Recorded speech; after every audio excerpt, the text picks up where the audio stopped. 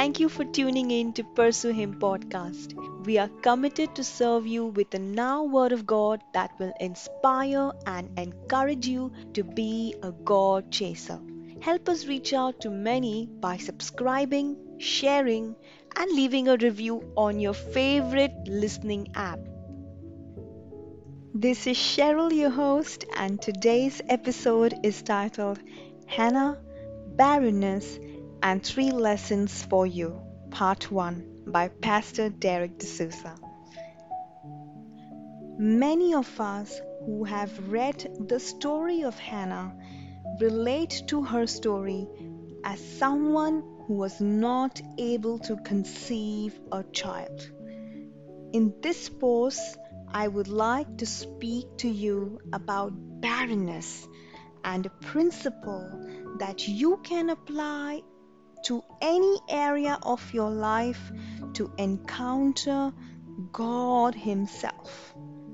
You could be barren of love, joy, happiness, peace, or simply be unable to receive healing in some area of your life that Jesus already paid for. But remember, God created you to be fruitful, multiply, bear fruit, and have abundant life in this world.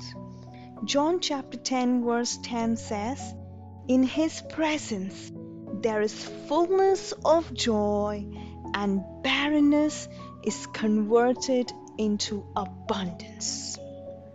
You could walk away with this story today as God being the cause of Hannah's misery, since the Bible says in 1 Samuel chapter 1 verse 5 that Elkanah gave a double portion to Hannah because he loved her, and the Lord closed her womb. Hey, I don't want to get into providing reasons or justifying God's actions or even start trying to defend Him, because I know Him to be a loving Father whom I trust completely. There are just so many possibilities of why God closed Hannah's womb that this short post simply cannot cover. However, today I want to talk about how we can turn our barrenness in any area into a portal for the manifestation of God in your life. We see in the Old Testament about Sarah, Rebecca, Rachel, and Hannah, who were all stigmatized for this physical condition. Each one of them handled their problem differently. I loved Hannah's response. It was very impressive, and her response can be applied as an antidote to eradicate barrenness in every area of your life. Here's the first lesson to learn from the life of Hannah. Understand your season and what God is speaking to you. Every season has an expiration date. Hannah's rival Peninnah would provoke her to irritate her till she wept bitterly. The Bible mentions that Hannah went through her barrenness for years. Year after year, she would go to the temple and return even worse than before.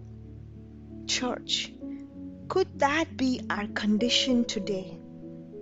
We go to church, sing praise and worship, listen to the Word of God, yet remain untouched or unchanged. Can I ask you this? What is God speaking to you in this period of barrenness? We see Hannah would be downcast, disheartened, crying, and would not eat because she would want to match her rival, but was unable. Hannah's self worth was wrapped up in a baby as long as she could not have one. She felt she was useless. And that's one of the greatest lies of the enemy. This was actually a time of building up Hannah's faith in God. That one God she so greatly sought year after year. So don't miss out on what God has for you in each season. He is at work and is faithful to complete His plan for your life. But it is our job to trust Him and stand firm. Remember, your season of barrenness or pain or brokenness in any area can be a portal for the manifestation of the greatest encounter of God and His grace. Hannah wanted a child to prove a point to herself and her rival, but God wanted to birth a prophet. And this was one of the greatest prophets Israel had ever seen. And God was not done with just that. Hannah gave birth to 5 more children after she had Samuel. When God blesses, He gives much more than what you asked or imagined. Only if we understand the season we are living. Hey, people of God, we hope this podcast blessed you.